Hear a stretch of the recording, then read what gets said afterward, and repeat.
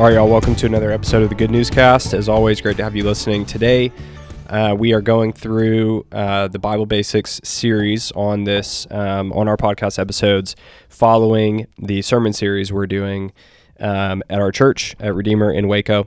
Today, we're talking briefly, kind of quickly, the fall, but really in the larger context of covenants and covenant theology. So this will be great. Before we start, we'll keep this under a couple minutes. So if you don't want to hear this stuff, just skip forward, but we'll get right into the heart of it. This is an introduction question, icebreaker. Yeah. What is a recent book you read? And I'll tell you what mine is, but what is a recent book you read or article, blog, whatever? What is something you read that you found really interesting, or at least was impactful enough that you remember it on the spot without preparation? Yeah. So right now, because it's really, really fresh, is Truths We Confess, reading that book right now. And Sproul was talking, it's going through the confession. It's kind of a commentary on the Westminster Confession of Faith, and just was kind of doing a deeper dive into the person of Jesus in terms of being 100% God and 100% man. Two natures, one person, but just how he moved into those waters and some of the implications and the attributes of the being human, the attributes of being God, and it just is like this whole week I've been thinking about that. I mean, last night we started as a family. We started watching. Amanda had recommended it. We finally did it because the first season was free. The Chosen, and seeing, the person that's playing Jesus, but I have this now fresh thought of 100% God, 100% man, the attributes of God, the attributes of man. And when he suspends, right, he hungry and thirsty, that's man, that's not God. He needs to sleep, that's man, that's not God. There's this one scene when he's trying to start a fire, and Ty turned and says, "Why doesn't he just snap the fire? He's God." So just that whole dynamic, it just made me, I'm thinking about things I haven't thought about in a while, and it was just kind of fun. Yeah. Mind-boggling stuff. You're doing that this Sunday. This Sunday. Okay. Yeah. Two natures, God and man.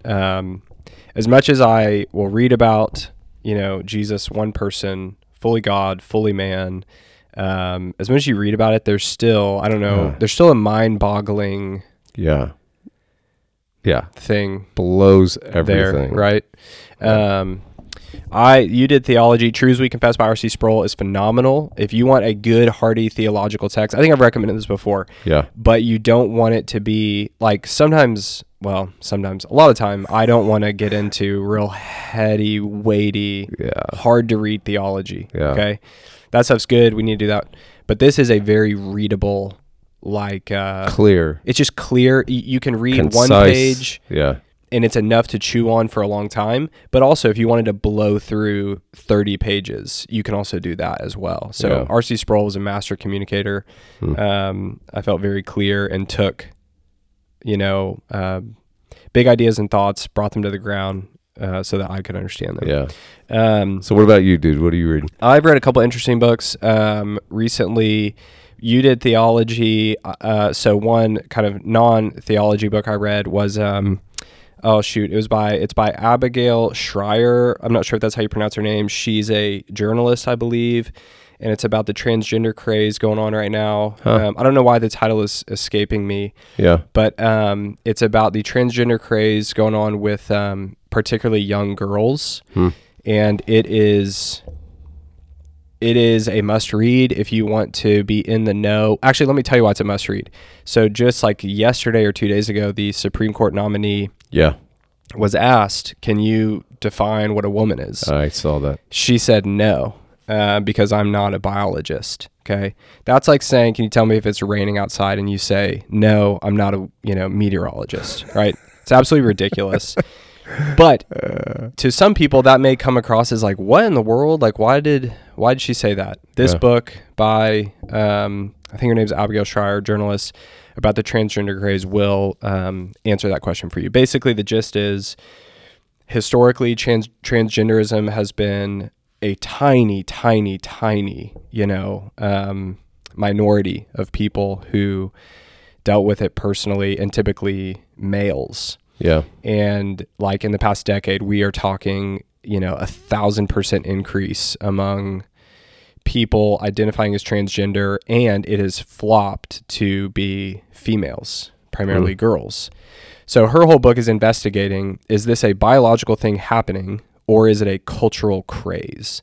And she makes the argument, the conclusion, which is undeniable, that it's a cultural craze going on right now. And the cultural craze means what? You basically just have tons and tons and tons of girls in particular, tons and tons is an understatement, coming out identifying as transgender. You have the people who should be adults in the room, such as teachers, at parents. Schools, parents. The interesting thing about this is getting a little long, but it's particularly teachers, counselors, doctors who are the ones who are wholesale flinging these girls and boys, of course, but again, it's flopped to be predominantly girls, into their transgender, their transition. So rather than, heavy investigation, rather than taking into account like, hey, you're 9 years old and it's very common for a 9-year-old to grow out of this feeling of being transgender. Rather than that, it is like, let's not tell your parents because they're going to be the biggest obstacle in this transition. Let's get you on hormones and let's potentially bring you to the place where you're infertile. You'll never have kids again. If you ever decide, you want to have kids, or you realize you're actually not transgender or whatever. So the book will totally freak you out. She did maybe thousands, but hundreds and hundreds of interviews with parents of transgender kids. It was actually the parents who oftentimes were, oftentimes the parents were open to transgenderism. We're not talking about people who were against it morally or any reason. They're open to it. But yet, time and time again, what she found was they were completely shocked by their child coming out as transgender because they showed zero signs. And it was typically followed by a heavy inundation in social media. So these girls so she does all this research into like YouTube and social media, and how there's this just massive community out there that is teaching kids essentially how to be transgender, how to lie about, when I was 5, I felt like a boy, right? You have to lie and make that up and tell that to your parents and tell that to the doctors to get what you want, right? So anyway, I highly recommend the book. It's totally freaky. It is well researched. It is a data-driven book on every single page. And again, if you go, what? That sounds random for my life. Supreme Court Justice right now asked, what's a woman? And she said, I don't know. Man. So is it more like she said, I can't answer that. The need for acceptance, the community. So again, it's huge on that popularity boost. Yeah. Right. We're always told like the transgender community or the homosexual community, they're just these like highly persecuted community, which of course there are instances of that. Of course, you'd be stupid to deny that. However, what she found was a lot of it was driven by actually trying to find inclusion and popularity, where kids would come out and they would be wildly accepted in their school. Attention for it. By their teachers, by their classmates. Justification. Yeah. Golly. Anyways, irreversible damage. Boom. That's what it was. Irreversible damage is what what the title of the book is. All right. We spent 9 minutes on that. I apologize to no one. Okay. Let's talk covenant. So we hit creation. God creates all things out of nothing. He creates his prized creation, man. Yeah. Man and woman in his image. He then gives them the world, says this is yours to rule and enjoy as these benevolent rulers, showing forth something of what I am like as your benevolent good God. and then all chaos breaks loose. And I'll let you kind of take it from there to go into covenant theology. Yeah, so covenant theology, really think of it this way. It's like the architecture of the Bible. It's like the skeletal system of the Bible. So if you get into the bones of the Bible, you're going to find covenant. And you're going to find basically two major covenants in the Bible. So what is a covenant right off the bat? It's a relationship, but it's a kind of relationship. It's a binding relationship. So you think of even the old ways and rituals of covenant making in ancient history and even modern. There's this sense of two parties committing themselves, binding themselves to each other, and usually the binding, well, what's the binding? The binding could be one of you do this and I do this, and that's the bound, that's the binding that holds two people together. Well, in the ancient world, that was called a suzerain vassal treaty. And then there's another kind of binding that's just radically different. One person's making the binding. There are two people involved, but only one person's doing all the binding. And so in the Bible, we find not just in the skeletal architectural structure, we find not only the dynamics of grace, but we find the dynamics of performance. We find the dynamics of works. So we find the dynamics of God binding himself in grace to sinners, and we find God creating a creature and creation by which that creation is to live by every word that comes from his mouth. So there's this sense of living by his word. God said, let there be light, and then light said, and there was, and we go through all the realms and kings, little kings of creation, till we get to the prize creature who was to be the ultimate image bearer, who lives and feeds and moves and has his being on the words of God, right? And God gave him those words in the garden of what he could eat and what he couldn't eat, and Adam and Eve wanted to be more and did not find their justification, their life, their Lord and God in his words, and found it in themselves, and that tore the original covenant. So the original covenant creation was one in which God spoke and the servants said, yes, sir. And the servants lovingly responded to the love of their Father. And that is how the whole universe holds together. And so that's why this is the bones, not only the Bible, but it's the bones of the world. So the world, as we know it, is worded. It's upheld by God's word. So if God didn't say, let there be light, right, nothing happens. And if light said, let me think about it, then everything falls to pieces and unravels. So if light would have done it, if the sky would have done it, if the seas would have done it, if the land would have done it, everything would have torn to pieces. And then when everything, actually all of creation, hangs on the and there was response of the loyal son, the loyal servant, Adam and Eve, that split, that tear wrecked everything. And so that's the original covenant at creation. And that covenant at creation is what theologians have called the covenant of works, the covenant of law, the covenant of life. And that's the major bone structure of the Bible and the major bone structure, architecture of the world. And so the covenant of grace comes in, where God now binds himself to sinners, and the cord's grace. But the question is, well, how could he do that? How can he bind himself to a sinner? And that's because there's a mediator, or there's someone who takes Adam's place and actually fulfills the original covenant at creation, that original covenant of works. And then actually, too, in the history of the Bible, the one that fulfills the law that was written on tablets outside of us, not just inside of us like in creation, but outside of us in the law. There's a true Israel that fulfills that. So Jesus comes in as the true Adam that actually puts creation on his shoulders a new creation and is the loyal son and is the loyal servant and does respond, and there was. And in fact, you'll recall that when Jesus is anointed with the Spirit and his public ministry begins, the first thing that happens to him, he's taken into the wilderness and Satan tempts him.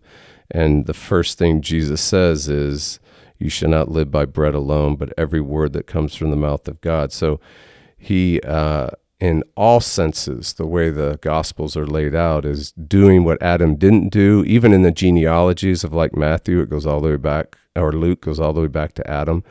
And in the genealogies, it highlights that he's not only the true Adam, but he's the true Israel, and the way the Gospels play themselves out. So in a nutshell, again, summary, covenant theology technically is a binding relationship. There are two kinds. There's a binding that can be all word. God speaks, you respond in obedience. So it's an obedience, it's a performance, it's a works, it's a law response binding. That's how creation was made, and that's what's disintegrated and fallen to pieces. And that's why you have this, all of us have this law written on our hearts, and we feel the law in us. We feel this need to justify our being, and we're continually frustrated, and righteousness is continually elusive, and you never can be enough and never can do enough. And then the moment that Adam and Eve didn't fall to final condemnation, something new was in the works. There's a covenant of grace. Some grace entered the picture the moment that Adam and Eve did not finally and fully die, right? And so that's when we get the announcement in Genesis 3:15 that there's going to be someone coming. And so from that moment, you think of putting a dot there and then drawing like a huge dome arc over all of creation, over all of redemptive history, and over all the Bible to the last person on earth before the final comes, is under a covenant of grace. So we live in a covenant of grace right now. That's how the church is functioning. Even this world is actually here because that covenant is at work. Anyhow, that's a lot to digest right there. I think to elaborate on a couple things. So one is, a lot of times when you read the Genesis account and you get to, don't eat of this one tree. Yeah. I think a lot of people can feel, like I have felt plenty of times, like, man, this seems so random. Like, this just feels random. It feels like this one random command in the middle of a blissful life with God. Yeah. I think that this gives, to understand the covenant of works, gives better context. I don't know exactly the right way to say it, to really understand that this isn't this random command. This is how life was to be. Yeah. God speaks and I listen and obey.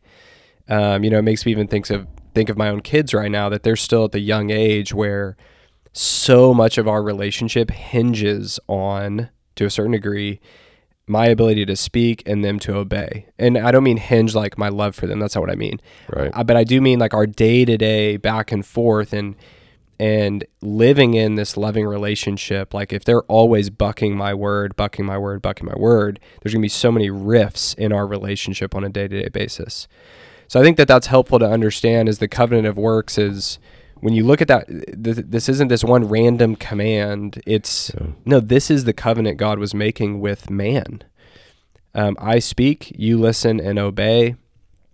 And of course we see that covenant broken. I think what's also helpful that you particularly, but we just as a church here draw out a lot, is why is it that we just feel so deeply in our hearts a performance mindset, a law-driven mindset, I will be enough and be satisfied with who I am, and I will have a relationship with God and all these things if I do fill in the blank. Yeah.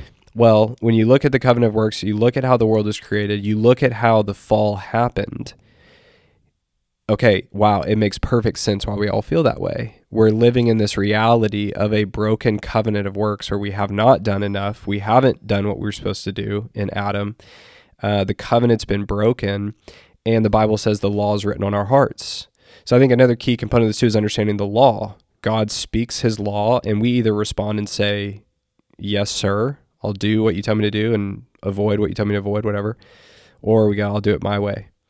That law is actually written deeply on our hearts. Yeah. Where it's natural to us to go, oh, you gave me those 10 commandments, I'll do all 10 of those plus some, I can do that, and then if we're honest, we find I don't do any of it.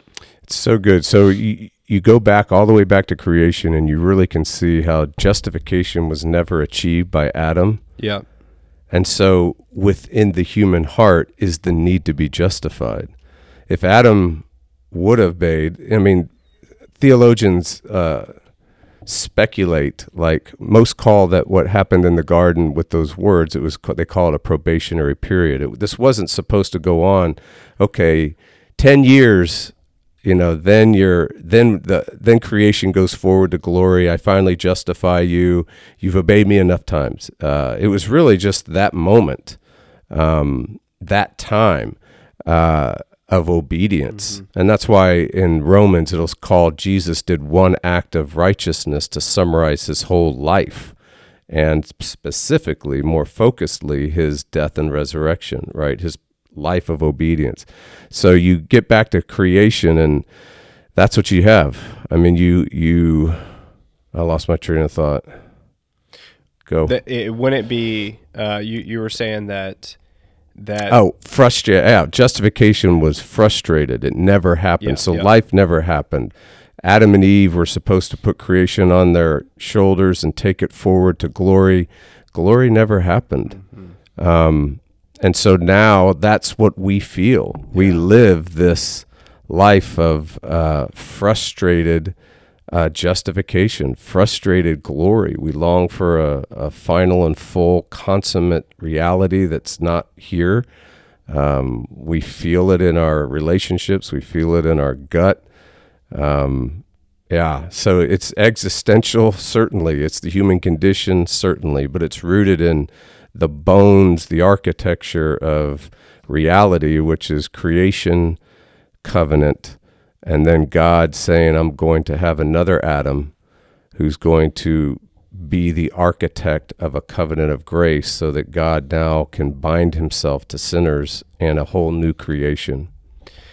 So I think that the other thing on my mind of just that, how I think this is so helpful is that it helps you understand the whole storyline of the Bible, especially the Old Testament, where, I think for a lot of Christians, the Old Testament is just perplexing, and it's like, why, what is Leviticus, and who cares? And now, let's just get to the New Testament. But this helps understand from our perspective, the slow burn of the Old Testament, where in Genesis 3:15, as you mentioned, God says, the seed of the woman is going to bruise your head, crush your head. You're going to bruise his heel. In other words, someone's coming. Someone is coming. And as you said, all of creation didn't just go to hell. Yeah. So the question is, when you're reading the Old Testament again and again and again, is God, what are you up to? Yeah. What are you doing? Why are we not all dead? Why? That's because that's what we deserve right now. Yeah. That's what these people I'm reading about deserve right now. That's what Israel deserves right now. Moses, David. So, what are you doing? Yeah. We oftentimes, when we see, moments of just judgment in the Old Testament, we're like, man, how could God do that? No. That's the wrong question. The question is, why is that not happening constantly? Why are we here reading about it at all? Like, Yeah. Why was it only 100 people killed in judgment? Why was it not, why was Noah spared and his family? Yeah. Why wasn't the whole thing wrapped up and done with? Point being, the slow burn of this Old Testament is, God, what are you up to? The covenant of works has been broken. Yeah. What is he up to? He's up to a new, better covenant of grace where that he is going to restore relationship. He's going to have relationship with people, and it's not going to be based on their works, their performance, or who they are at all. This then, when Jesus shows up, you go, oh, okay, this is the substance of the covenant right here. This is God fulfilling, doing, establishing in full this covenant that we've been seeing these shadowy pictures of The snake crusher's coming, a better Moses, a better prophet's coming, a king who's going to sit on the throne forever, unlike David, this eternal king. Where is he? Who is he? Jesus shows up. Just like Adam, he's tempted by the devil, but what? He fulfills righteousness. He obeys. He does what he's supposed to do in every single way. He is the perfect human, fulfilling all righteousness. Oh, okay, that makes sense. That's what we didn't do. Yeah. So he did what we didn't. He did what Adam didn't do. He did what I get why. Okay, he's righteous. He takes the curse on himself. Cursed is anyone who's hanged on a tree. Okay, there's the curse falling on him, not me. Yep. So he takes the curse, and then resurrection life. Okay, we're headed to glory. Yeah. We're headed to glory. Not because I did anything. I didn't fulfill the covenant of works. In fact, I break it in thought, word, and deed every day. I transgress God's law every day in some form or fashion. And yet, I'm still going to glory. How's that possible? Yeah. Covenant of grace. Yeah. It's possible because he is covenanted to his people by grace alone. Unconditional. So then what ends up happening if you want to take a deeper dive into kind of the storyline of the Bible? So we have the covenant of creation. Then we have a covenant really of a new creation, the covenant of grace. So the covenant of grace stretches from the moment Adam and Eve are still breathing and didn't go to hell, didn't go to final and full death or condemnation, to whoever the last elect person is on earth, the last person that Jesus saves on earth. That's the stretch of the covenant of grace. It goes that far. Now, when you go into the Bible, everything that happens, really, the rest of the Bible is under the covenant of grace. So you want to read contextually, you want to read historically, the original historical meaning, you're going to find there's a lot of little L covenants in the Bible, in the Old Testament, and that's why the when it gets to Jesus, it's called the New Covenant, right? And those historical embodiments are just historical embodiments or manifestations of the covenant of grace in a progressive way, just like a story, unfolding the storyline of the Bible. So at first you have Abraham, where you're promised that you're going to be a people, there's going to be a people, there's going to be a place, and there's going to be a king. Then you get to Moses, and it starts happening, right? It's all promised to Abraham, but then at Moses, we're moving towards a people, we're moving towards a place, we're moving towards a king. Then when you get to David, you get the king, and you just see the pieces. But these are historical embodiments of the covenant of grace. They're not the grand architecture. The grand architecture of the Bible is the covenant of grace, moving from seed or acorn to oak tree, and Jesus is the oak tree. He shows up, and that's what's called the new covenant of the covenant of grace. Just sometimes we get lost in those weeds and don't understand, there's 7 covenants, 10 covenants, 12 dispensations. What are we talking about? You're talking about an architectural structure of 2 major covenants, covenant of grace and a covenant of creation or works. The Westminster even highlights that the covenant of grace was administered through even all the different little shadows, all the sacrificial lambs that couldn't actually take away sin. This was this shadowy picture of the covenant of grace where the Lamb of God would be slain. So even if you want to dive deeper, or at least get a really good kind of snapshot, the Westminster Confession on the covenants is helpful, at least for a little snapshot. You can follow some of the scriptures that are referenced there too. All right, hopefully this is helpful. Next week we'll talk Jesus, his natures, God and man, and obviously this is really just following logically that we're talking about the covenant of grace, and the substance is Jesus. So we'll talk who he is, and then we'll get into why he came, what he did in the coming week. So until then, peace.